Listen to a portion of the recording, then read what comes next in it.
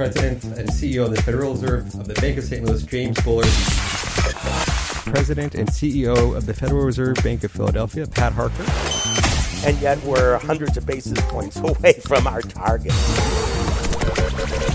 Welcome to our Behind the Markets podcast. I'm your host, Jeremy Schwartz. Alongside my co-host, Wharton Finance Professor Jeremy Siegel, we tackle market trends each and every week on SiriusXM's Wharton Business Radio Channel 111.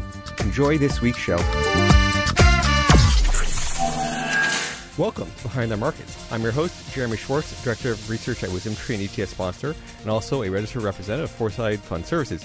My co-host is Wharton Finance Professor Jeremy Siegel, author of Stocks for the Long Run and the Future for Investors. Our discussion today is not tied to the offer of selling investment products. Views of our guests are their own and not those of WisdomTree affiliates. An interesting week in the market. A lot of global political tensions here. We've had a little bit of a sell-off after no sell-offs in the market, really. Professor Siegel is going to join us for some commentary at the top of the hour here. We have two guests in the studio. Wes Gray, welcome back, Wes. Thanks for coming back to the studio here. Thanks for having me, Jeremy. We've got another Wharton faculty, Nick Roussanov. Hello. Welcome. Thank you for having me, too. Yeah, we're going to get a great conversation with these two gentlemen here going in just a minute. But, Professor, maybe we could start off the show, just your thoughts on what we have going in the markets here. Yeah, I mean, obviously, we saw with the tension on North Korea, we saw the VIX jump above 17. Wow. I mean, I think a lot of people were short the VIX. It's a huge move. Usually you get a couple percentage points downward move in S&P for every point up on VIX, but really the market, took a couple percent decline. And I do not think these tensions are going to rise. I think it's a war of words that's going to fade. I mean, VIX is already now down to about 14.5 from over 17. So my feeling is that, all the trend lines on the stock market seem to be intact. We saw them sell off like this in May. I think more important was what happened today on the consumer price index, coming in again for the fourth consecutive time under expectations, almost virtually kills any chance of a hike in September. And a lot of people are questioning whether even December is on the agenda here. Remember, they will be announcing a taper, so they will be selling bonds into the market. They can't blame this low inflation on these temporary factors like, the wireless phone rates going down, everything that they did talk about earlier this month. So they're really not meeting their target. The doves are really getting the upper hand here. I saw a headline where Neil Kashkari, president of the Minneapolis Fed, said that, inflation is a ghost story. That everyone tells about, but is not happening anywhere. So, that I think is really important. We saw the long bond, this morning go below 220. The Fed doesn't want to flatten the curve much longer. They've already got the funds rate up to 1 and 1.25. So they've really flattened the curve, the long short down to about 100 basis points, and to keep on pushing it up without the long bond going up is not, I think, a wise policy. So I think that's really important. I mean, earnings are still coming in, quite well. Analysts are looking for $127 on operating earnings this year. Right now, at the current S&P, that's a 19.1 times earnings. That's a very reasonable PE ratio, I think, given interest rates. Certainly still higher than the long run average, but given the interest rates, still a good ratio. So I still think the major uptrend is there. There's always unexpected things that can happen. That's what you have to deal with in the market. But I still see stocks going up. In fact, it was interesting because on Wednesday, I was with Bob Schiller. We were being interviewed in New York together about the market, and both of us thought the market was going to go up in the short run. Even though he's long run bearish, he still said the scenarios for short run positive equity action are still in place. So how do you think when you get these big events like the North Korea stuff in the news, I mean, how should investors, you try to keep people accountable stocks for long run, but how do you keep people when you get these tensions short run, I mean, and any other comments on what that situation is unfolding here? Yeah, I mean, again, I mean, who knows? We know North Korea leader are impulsive, and now again the big fear is Trump going to be impulsive? But I don't think he's suddenly going to, I don't think there's going to be any nuclear warheads that are shot at one another. I actually thought it was interesting. If I am right, I did hear the headline that Shinzo Abe actually supported Trump's harsh words against the North Koreans, which is interesting for Japan, of course, which is well in line for any of the missiles that might be shot. But I still think there's no fundamental here. Trump has to get approval of China for anything that is action there, and China is just watching the situation at this particular point. But I do not think this is going to escalate into anything that is going to be a serious problem for the market. Nick, any questions for the professor while we have him here for some on the market commentary? Sure. Are you shorting VIX right now or long VIX? Oh, I mean, I would short VIX at 14.5. I mean, I think it's probably going back to 11. Then you get the carry trade with the VIX futures. Yeah, capture contango. I mean, huge, carry trade on the futures. So if you've actually shorted, you're getting. I mean, it shot up to 17.5. I mean, I think that was the highest since Trump's election, and then Brexit before then. I mean, it was really a spike, and I think that there were so many people that were short volatility and had been doing so well that they were just momentum driving onto those positions, like the inverse VIX ETF and all that. And all of a sudden I say, oh, okay, time to cover. I made my money, and you saw that rocket up like it did. But I mean, it was much more of a rocketing up. I think that was justified, or certainly that you saw in the normal downward movement of the market. Usually, to get a VIX spiking to 17, you see 5, 6, 7% down on the market, not 2 or 3. So I do think that what you had is a crowded VIX trade that unwound very, very quickly and spiked it up. And I still think at 14.5, or that's higher than I think it'll settle down at. Well, very good, Professor. Thanks for your comments. Well, thank you very much. So, Wes, maybe we could introduce you. You were just on our show relatively recently, but we have you back here in the studio, the CEO of Alpha Architect, a lot of work on quantitative finance, value, momentum strategies, how you combine them together in portfolio settings. Let's talk to our listeners a little bit what we're trying to do together here. We're trying to have some pro-academic discussions, and you brought Nick Roussanov here to do it. I think we want to try to do some shows together here, bring you down both here in Philadelphia. What do you think here? Yeah, you got it. I think the intent here is we've got geniuses and the world's expert on foreign exchange, and he happens to be in our backyard. And yeah, I think it'd be a cool idea to start bringing folks like this down and try to help us turn their academic insights into practical applications, so all of us, less smart people can make better portfolios and make better decisions. And so give your background for how you guys knew each other. Wes, you want to go ahead? Sure. So, we entered the Chicago Finance PhD program in 2002, and I sat around and looked at everyone. I was like, wow, there's a Russian math genius from Harvard. I should probably hang out with that guy. And his name was Nick, and we've been friends ever since. And now he's a very successful Wharton professor here. Nick, tell us a little bit about your studies at Chicago, who you studied under, what your focus was, what got you to PhD in finance. Thanks. So I've always been excited about finance since, I was probably a college student, probably just like Wes, I guess.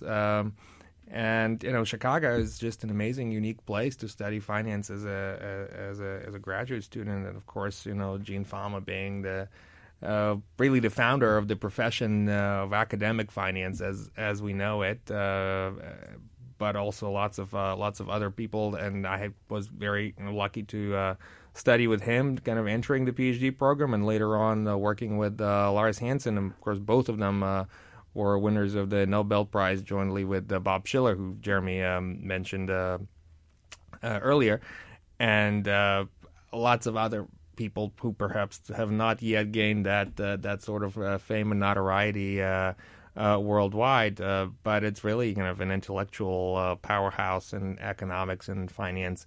And those were, of course, great years meeting bright guys and like Wes and a bunch of others who are now my colleagues in the profession academically or out in the business world. And kind of, those days in Chicago, I think, are the days that we all remember very, very fondly. Yeah, I don't remember them that fondly because I remember getting hazed all the time. It was a lot of fun, a lot of pain, but as you probably remember, doing 15 hours a day studying was, I don't know if it was fondly. That fades away. That's true. It fades away, and you remember the good times. So what was your PhD topic on?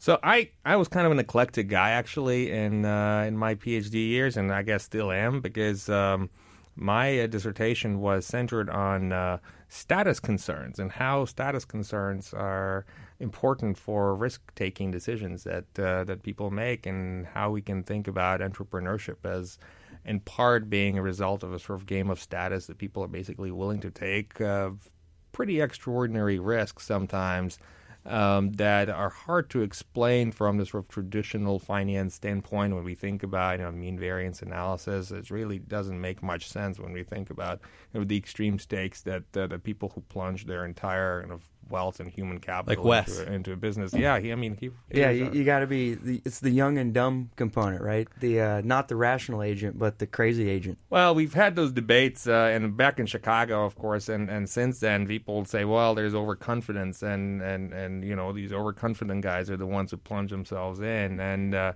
my view was always that, well, overconfidence doesn't necessarily mean stupid. It's just people are different in how they view the world and things that they value. And some people really value that chance of success, either to prove themselves or to kind of one up the competition. And my paper was mostly focused on maybe that other aspect, not to kind of undervalue the proving yourself component, which of course is important for many entrepreneurs. Again, or you just don't want to have an actual real job, which was my scenario. Right. Well, that's another one. Yeah. That's a good reason to be an entrepreneur. So where did so after you left your PhD, when did you come to Wharton? So I came here in 2007 and have been here ever since. So this was my first job out of grad school. I was fortunate to land at a pretty good institution, I would say, and been happy to not too shabby. Stay here this entire time, and been teaching here. And obviously doing my research and branching out further and further into various areas, and I guess global macro is the topic of the day, and that's what I've been doing a lot of, along with other things. Yeah, sure. So makes a ton of sense, and I recommend everyone go out there and look at Nick's CV. Just Google him, and if you read it, it's like a who's who of foreign exchange and currency research.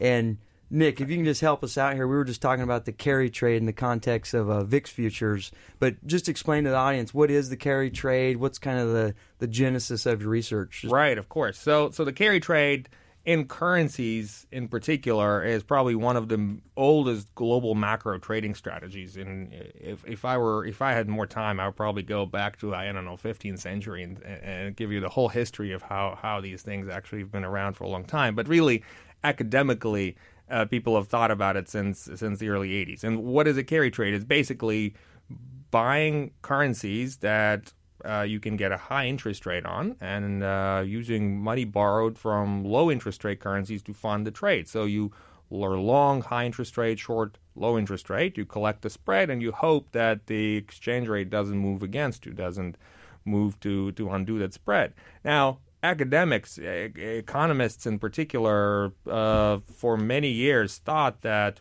on average this trade should not yield any return. That if you buy in high interest rate currency, that currency should depreciate to basically kind of wipe out the interest rate differential. That's known as the uncovered interest parity relation. Well, it turns out that relation just does not hold. And the research going back to, once again, Gene Fama, who I mentioned, and Lars Hansen, who I mentioned in the early 80s, showed that it just does not work. High interest rate currencies do not, on average, tend to depreciate, and low interest rate currencies don't tend to appreciate, again, on average, which means that, on average, buying high interest rate currencies and shorting low interest rate currencies does generate an average return.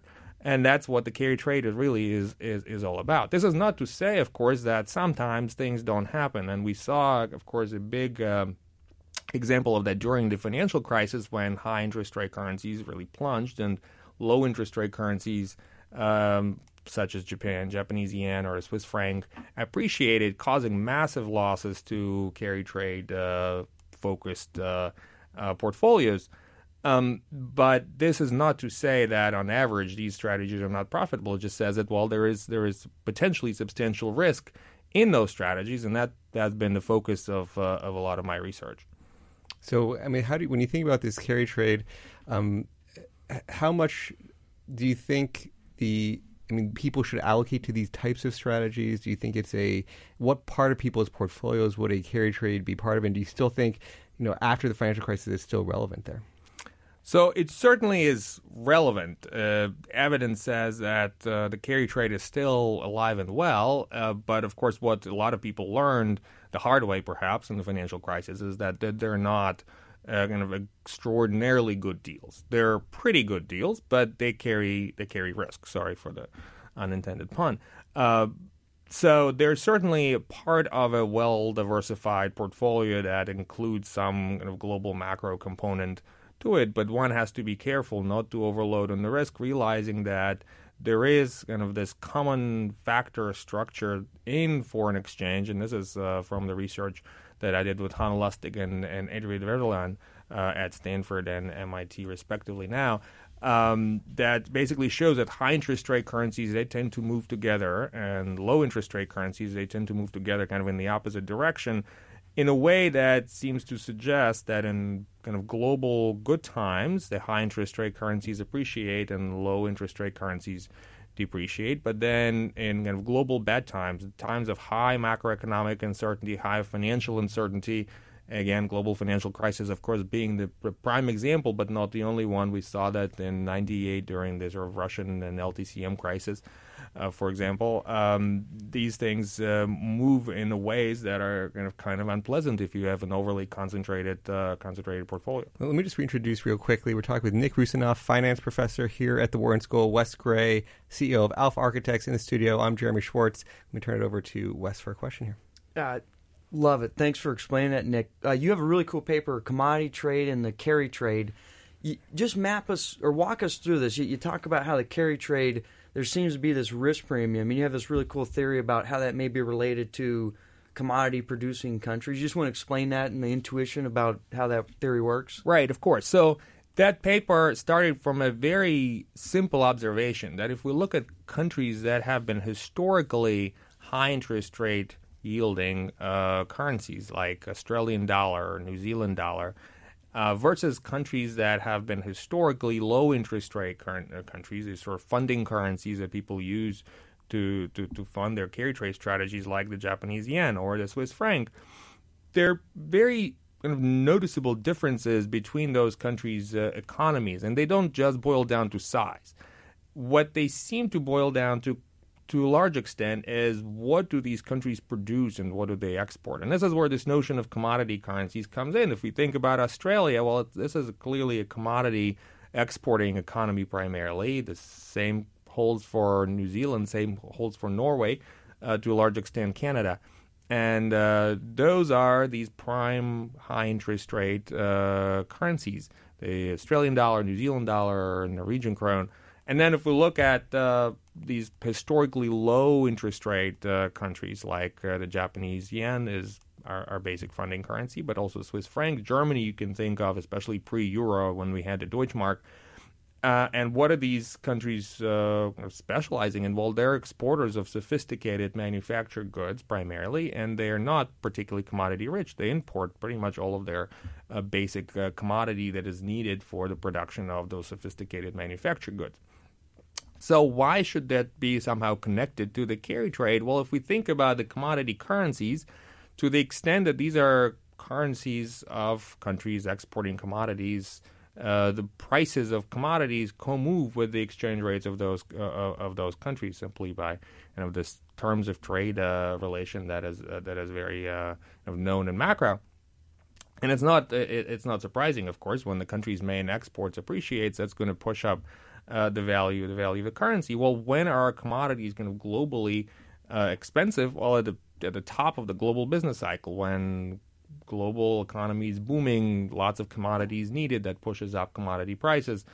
And when do these countries suffer of outflows and fall of their currency? Well, at the time when the prices plunge. Again, this was exactly what happened during the global financial crisis. We saw a massive plunge in trade generally internationally, and in particular, we saw a massive plunge in commodity prices, and with it, exchange rates of these countries that are exporters of these basic commodities. Again, Australian dollar, New Zealand dollar, Norwegian krone. And that was, of course, a large component of the pain that the carry trade portfolios experienced. At the same time, the currencies of these commodity importing countries that are exporters of manufactured goods like Japan and Switzerland and the Eurozone to a large extent actually appreciated. So that's going to suggest that those currencies are a hedge against this global macroeconomic risk. So the fact that they earn kind of a negative risk premium is not so surprising. In some sense, you're buying insurance by buying Japanese yen or Swiss franc, and in fact, people talk of them as being safe haven currencies. And in our paper, we kind of show why this is so. It's interesting. I mean, we at Wisdom Tree have been focused on these commodity currency strategies and trying to collect the carry off of a high-interest country like Brazil today. Brazil, probably 10% interest rates. It's absolutely correlated to commodities. It is a direct commodity play. There's no equity risk. You buy the commodity beta, and you're paid 10%.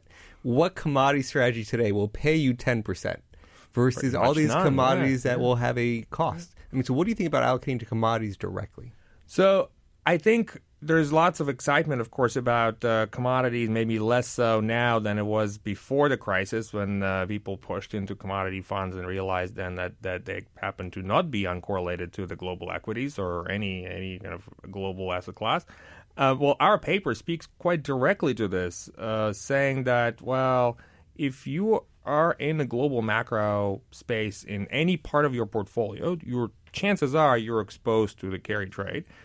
That being the main mainstay of at least FX components of global macro. And within that pocket, you are substantially exposed to the commodity price fluctuations, both on the upside and especially in the downside, perhaps.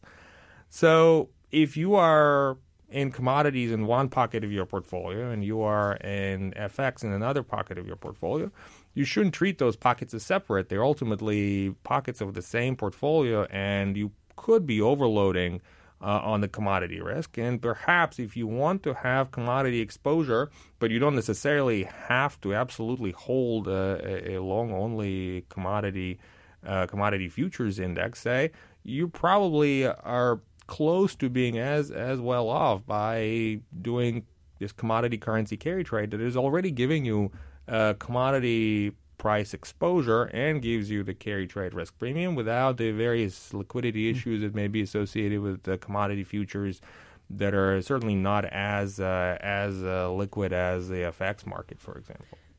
Super fascinating question for you. So I'm sitting here, I'm an advisor, an allocator, and I've got an opportunity to buy an emerging market equity, or I can buy in this carry trade, interest rate carry trade. Do you have any recommendations? Do you do both? Do you split them? How do you think about that decision? So you have to obviously think about the portfolio kind of cohesively in a wholesome way, in the sense that these are, again, as I said, not separate pockets when you treat commodity and FX, and also equity and FX are also not separate animals. Now, what we see quite a bit with equity returns in various countries is that the correlation with the exchange rates of that country could be sometimes negative, especially negative in the case of these safe haven countries like Japan. With emerging markets, this is not quite as obvious, and in fact, we know oftentimes emerging market currencies will plunge at the times when those currencies experience bad times, when of course their equity markets will plunge as well. So they're doing an emerging market equity play together with some sort of carry trade play is potentially doubling up on the same risks. Yeah, so you have to be careful, and you have to kind of analyze the whole portfolio together. I wouldn't say one versus the other, but you have to, I think, understand what is the risk premium that you're getting on your carry end, and what is the risk premium you hope to get on the equity side, and then look at the correlation to kind of establish how much of risk you're actually loading up on. That's interesting. So to synthesize, essentially you're kind of going to end up buying almost the same risk, whether you go emerging equities or this interest rate carry, and really the decision maker's got to ascertain, well, relatively the carry trade is cheaper than maybe the emerging market equities, and that's a decision point someone could make, because essentially they're going to deliver the similar sort of correlation in your portfolio. That's right. They may be exposing you to the same risks fundamentally. Which one is better at delivering the expected return? That depends. And different volatility levels. So a currency strategy is going to have, especially if you look like emerging market equities, which package the equity risk and then the currency risk, and then they are like 80 to 90 correlated. So it sort of leverages up your equity risk, and then you've got just currency risk, probably half the equity risk. Or approximately 2/3 to half, to depending on the currency. Yeah. And then you get paid. In EM it could be 4 to 5% or 10% in Brazil. Yeah. That's right. So I'm gonna lay it out there, because I know this is Jeremy's favorite topic, but WisdomTree does a lot of FX hedging on equity, and Jeremy could probably speak to this as well. But do you have like an overarching opinion on does it make sense to hedge your equity risk internationally as a U.S. investor? Does it depend? Lay it out there for us. We'll have a debate. Right. So as I mentioned earlier, you have to be careful about the correlation between the FX component and the actual kind of equity market risk in the local currency, for example. And that correlation differs quite a bit. Now, if we think that this carry trade profitability is really a risk premium, which I've argued that to some extent is the case because we're exposed to this global macro risk. Well, then you wonder, well, if these safe haven currencies, they appreciate in bad times, what is happening to their stock markets? Well, in the bad times, all stock markets go down. So you expect a negative correlation. And in fact, that's what you see for those safe haven currencies, especially for Japan, maybe slightly less so for the Eurozone now or the Swiss franc, but it's there to some extent, which tells you that hedging the FX risk there is actually, in some sense, exposing you to more risk, because you're giving up this natural hedge that already is there in holding those stock market portfolios, because the stock market in local currency will depreciate more in a bad time than the same portfolio denominated in dollars, simply because that currency is appreciating in a crisis or a similar kind of spike of global uncertainty. That's, of course, not necessarily the case with some of these riskier high interest rate currencies, but there, if you want to hedge at FX risk exposure, you're going to be paying for it by giving up the carry. So in some sense, hedging could be in some situations particularly costly if you're giving up the carry, or in other cases, in Japanese case, for example, you're getting paid to hedge because the interest rate differential may be negative, but then you are exposing yourself to extra risk because you're giving up the natural hedging.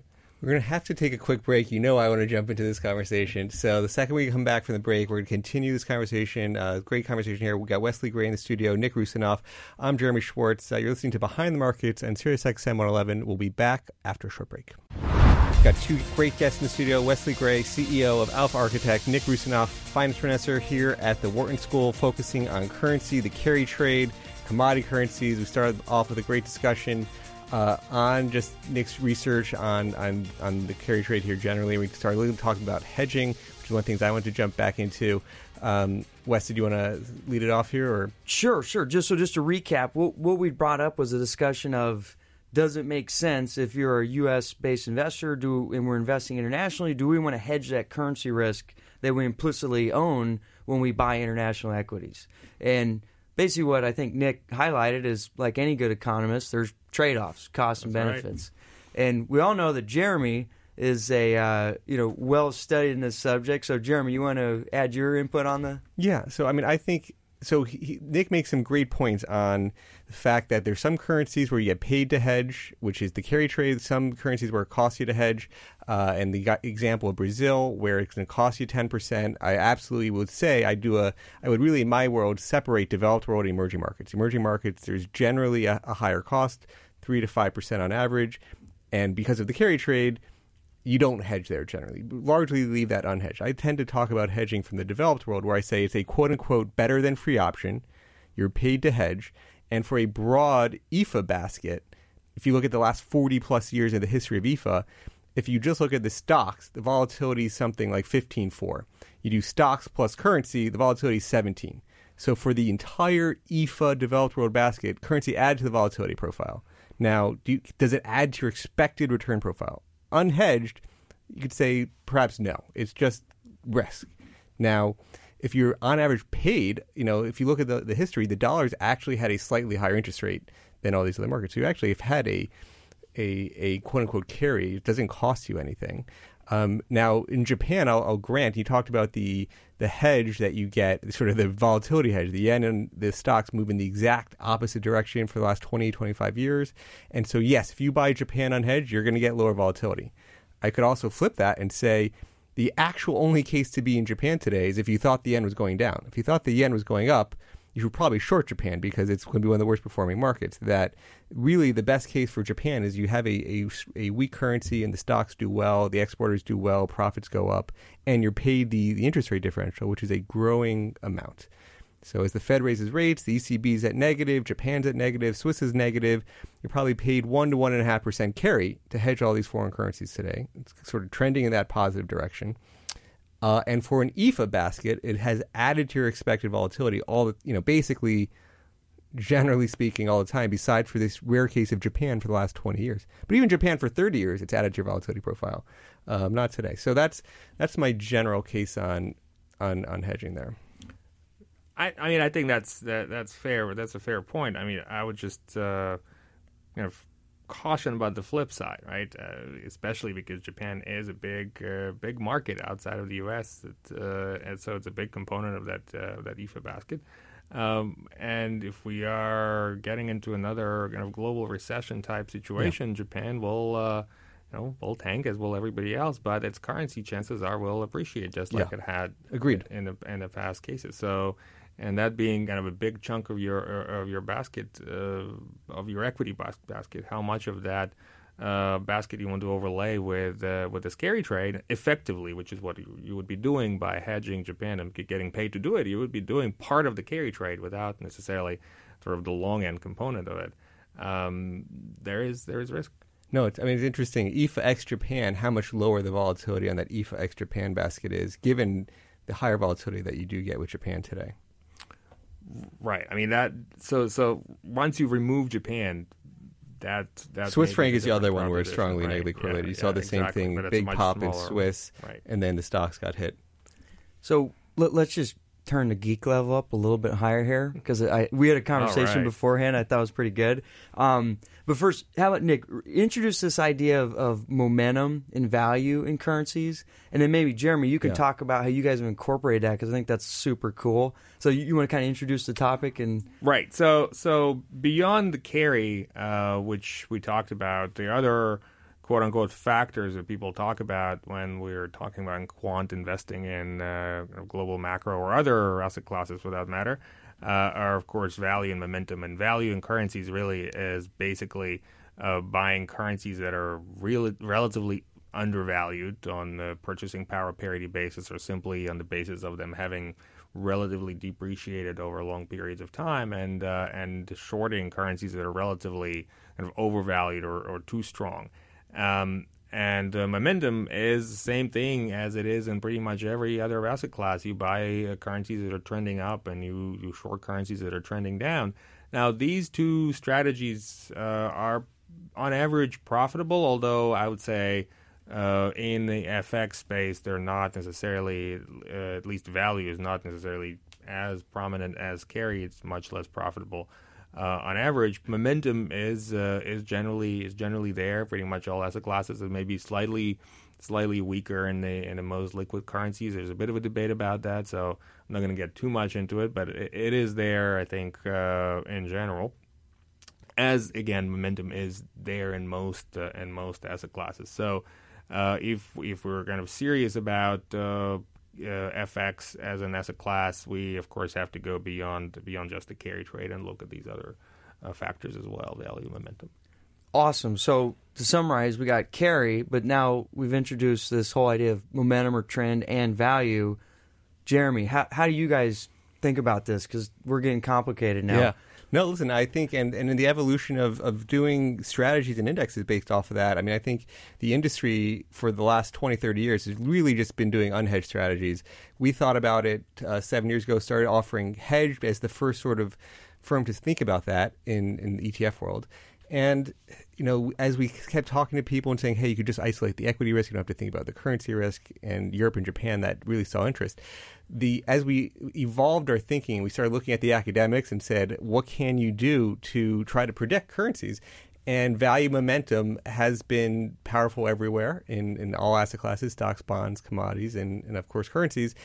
It's interesting. Our research found exactly, and it's not surprising, found exactly what you said. Value was the weakest of the signals in our work. Momentum was the middle signal. Carry was the strongest signal. And we said, well, in some currencies, certain of the signals work better than others. It's sort of not uniformly across every single currency. Every single signal works equally. So we said, all right, let's not cherry pick these signals. Let's try to get diversified baskets.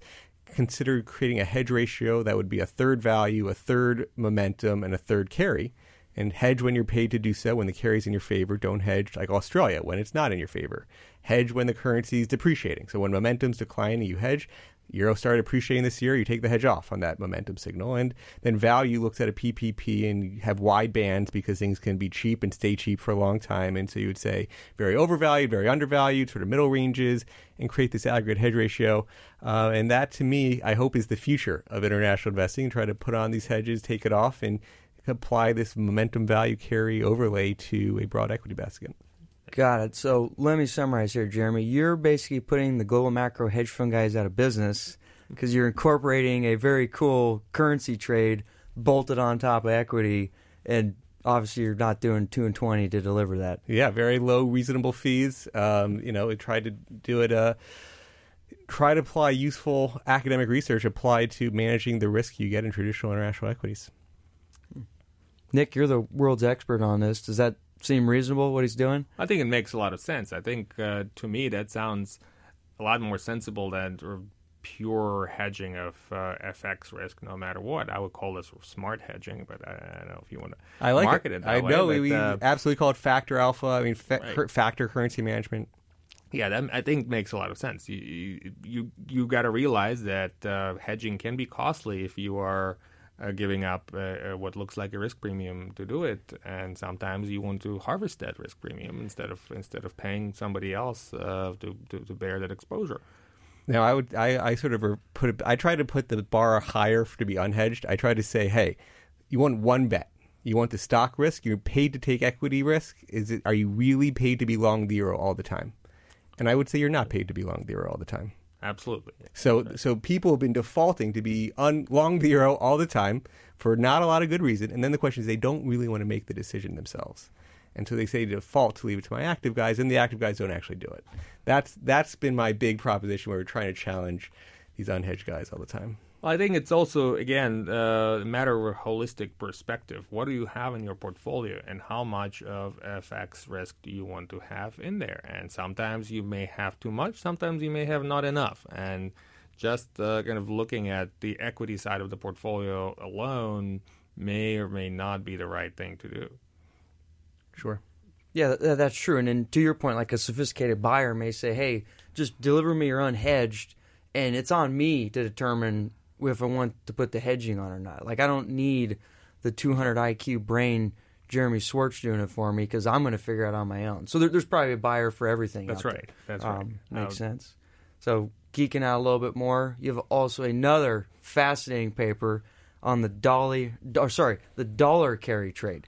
Explain people that one. Right. So I've so far talked mostly about these kind of extreme carry currencies like Japan versus Australia. Now, what about the dollar? Dollar is clearly not a historically high interest rate currency, nor is it a historically low interest rate currency. So does it mean that it's irrelevant to the carry trade? Well, turns out no, but in a very particular way, that the dollar has a carry trade of its own that is in some sense much more dynamic in nature than what I talked about vis-a-vis this commodity currencies or safe haven currencies. And what I mean by this is that you can time the dollar based on the dollar interest rate, the U.S. interest rates relative to the interest rates of other developed countries like the G10 currencies that are most commonly traded currencies. And basically, it makes sense to short the dollar when the dollar interest rate is low, when you're basically getting paid to short the dollar and invest in other currencies that are higher yielding. And it makes sense to buy the dollar when the dollar interest rate is higher on average than elsewhere. And then, again, that sounds like the basic carry trade. You buy the currency with a high interest rate, you borrow the currency with a low interest rate. But here, of course, the direction of your dollar bet changes over time, and it seems very closely tied to the U.S. business cycle. So when is it U.S. interest rate particularly low? Well, when the U.S. enters a recession. In particular, when U.S. enters the recession before the rest of the world, or is in a deeper recession than the rest of the world, where U.S. interest rates really plunge relative to the interest rates of other developed countries.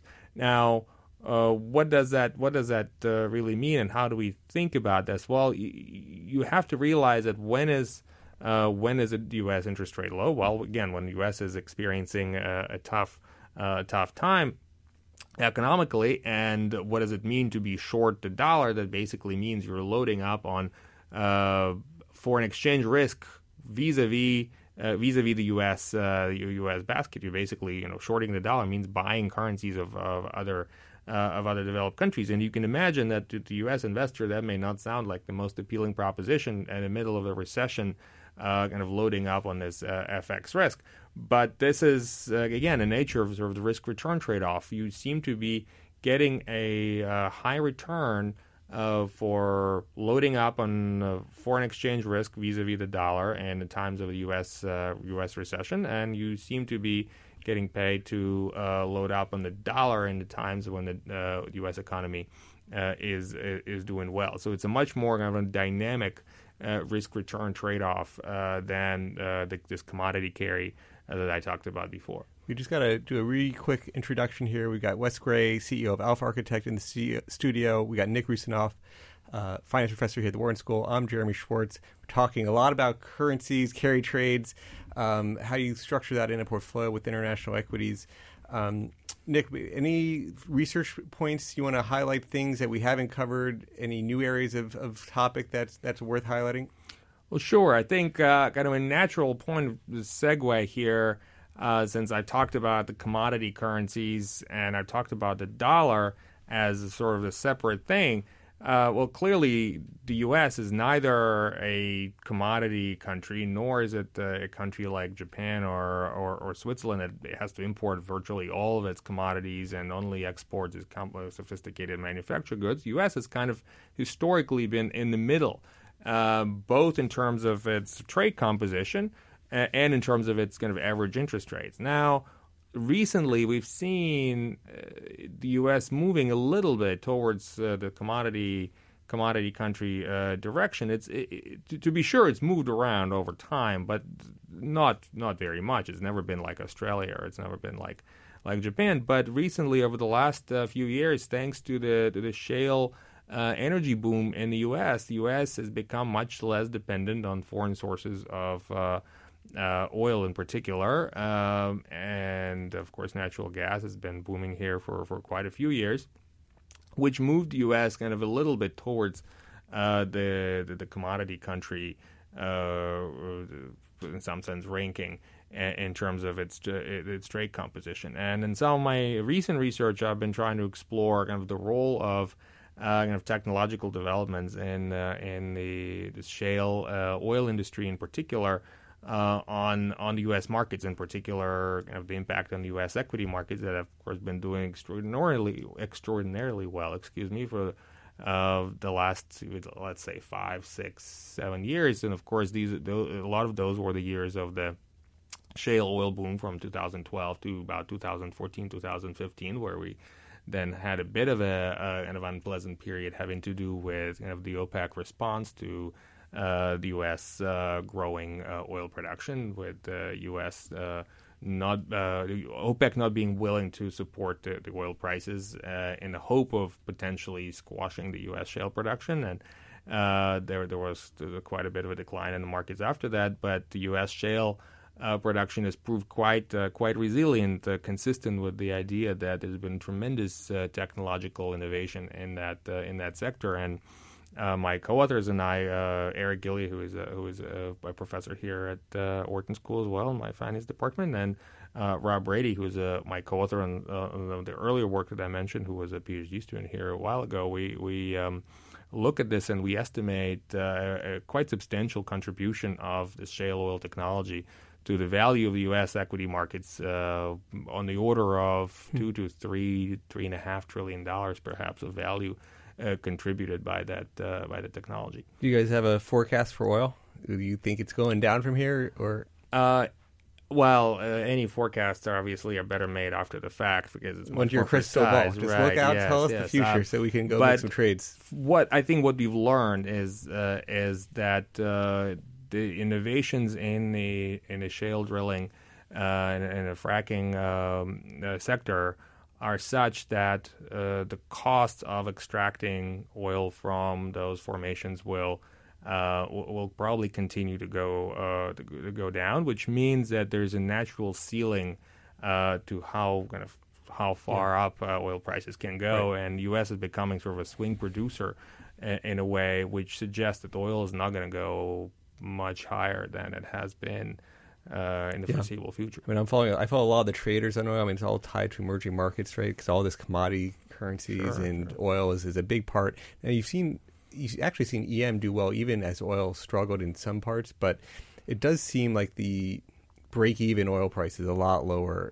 It could be in the 40s. I've seen some people say get down to 30 at some point. Yeah, absolutely. I mean, it's very much dependent on which formation you're talking about. Yeah. And I'm not an expert on geology by any means, and my co-author Eric is probably a better expert on the specifics of where the oil is actually coming from and what are the costs that one can expect. And those different places. But yeah, absolutely. I think the bottom line is the U.S. is going to be able to produce oil much cheaper than it has been for quite some time. And that's, of course, bad news for some emerging markets. I mean, just look in Venezuela. I mean, I think that kind of tells you that relying on oil as a driver of your economy is going to be a non-starter. I have to ask you to predict another thing. One of the things I've learned from reading your research, and it's just made me think about this, is right now with kind of the U.S. dollar and our bonds and everything, we're kind of looked at as almost crisis alpha. Like if things go bad, we're at least a safe haven. But it sounds like from reading your research, to the extent that we ironically become more and more of a commodity producer, we could less and less become the crisis alpha currency. So as people kind of build their portfolios and look at the U.S. dollar as, the safe haven, as we're in this dynamic shift potentially to be now a commodity producer, how do you see that maybe changing our status as a safe haven? Or do you see it changing? Well, first of all, I don't think the dollar was ever a safe haven to the same extent as the yen or the Swiss franc has been, right? And again, the dollar carry facts that I've talked about suggest that it's been very much dependent on where the U.S. monetary policy is relative to other developed countries. But it's a good point that as we become more of a commodity heavy, I don't want to say commodity exporting necessarily, although definitely those can be exports of natural gas and even oil, these properties will potentially shift, and the dollar may become a riskier currency. But that remains to be seen. We'll see how far in that direction we go. But I think it's a good point to keep in mind. All these things, long run, if you're producing, you're selling less dollars to buy oil, you're potentially getting less imports. Is that all dollar bullish over, we'd say, all this oil fracking stuff? Yeah, I think so for at least the near future. I mean, obviously, going further forward, how far oil is going to go as a main provider of energy is a big source of debate again, and Sure. That's something that I've been thinking about too. And once we're all solar and wind and everything else that's renewable, oil is going to stop being such a big deal. So long run, is a tough thing, but long run we're all dead. Yeah, exactly. And paying a lot of taxes. Well, for one or the other, I guess. But I think in the short run, I think dollar and oil are not unrelated. Yeah. Wes, we got about 2 minutes left. Maybe we haven't really talked about one of the things I wanted to give you some chance to talk about. I know I'm planning to join you in a few weeks on your March for the Fallen trip. Maybe talk a little bit about what you're trying to do there, people, if you're full up or if you're still looking for more people to attend with you. Sure. So if you're insane and crazy and you like to exercise a lot, we've got an event. We're doing a 28-mile ruck march here about an hour and a half from Pennsylvania. And the event's obviously for a great cause. It's March for the Fallen. Honor those that gave the ultimate sacrifice. And if you're interested in attending, you get to hang out with a bunch of geeks like Jeremy and I and probably 50 or 60 others. So feel free to just Google March for the Fallen Alpha Architect. We have a blog entry that kind of explains a little bit more. And if you sign up there, you'll be in my logistics, and we'll be able to take care of you from there.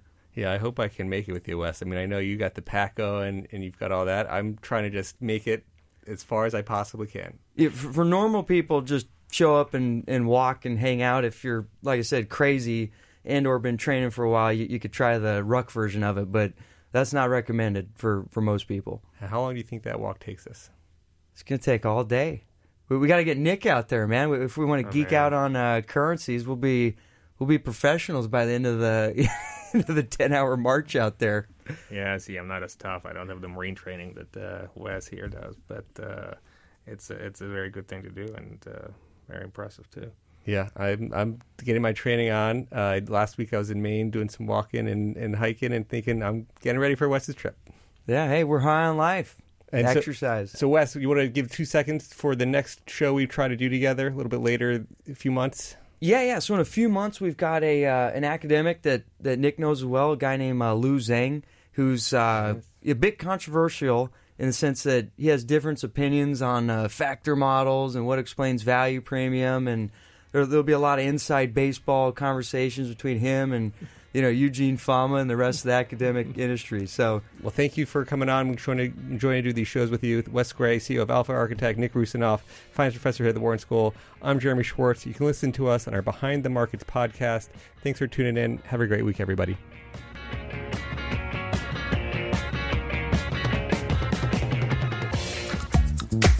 Don't forget to check out Behind the Markets Live every Friday, 1 to 2 p.m. Eastern on Sirius XM's Business Radio, Channel 111. Join us next week for another edition of the Behind the Markets podcast.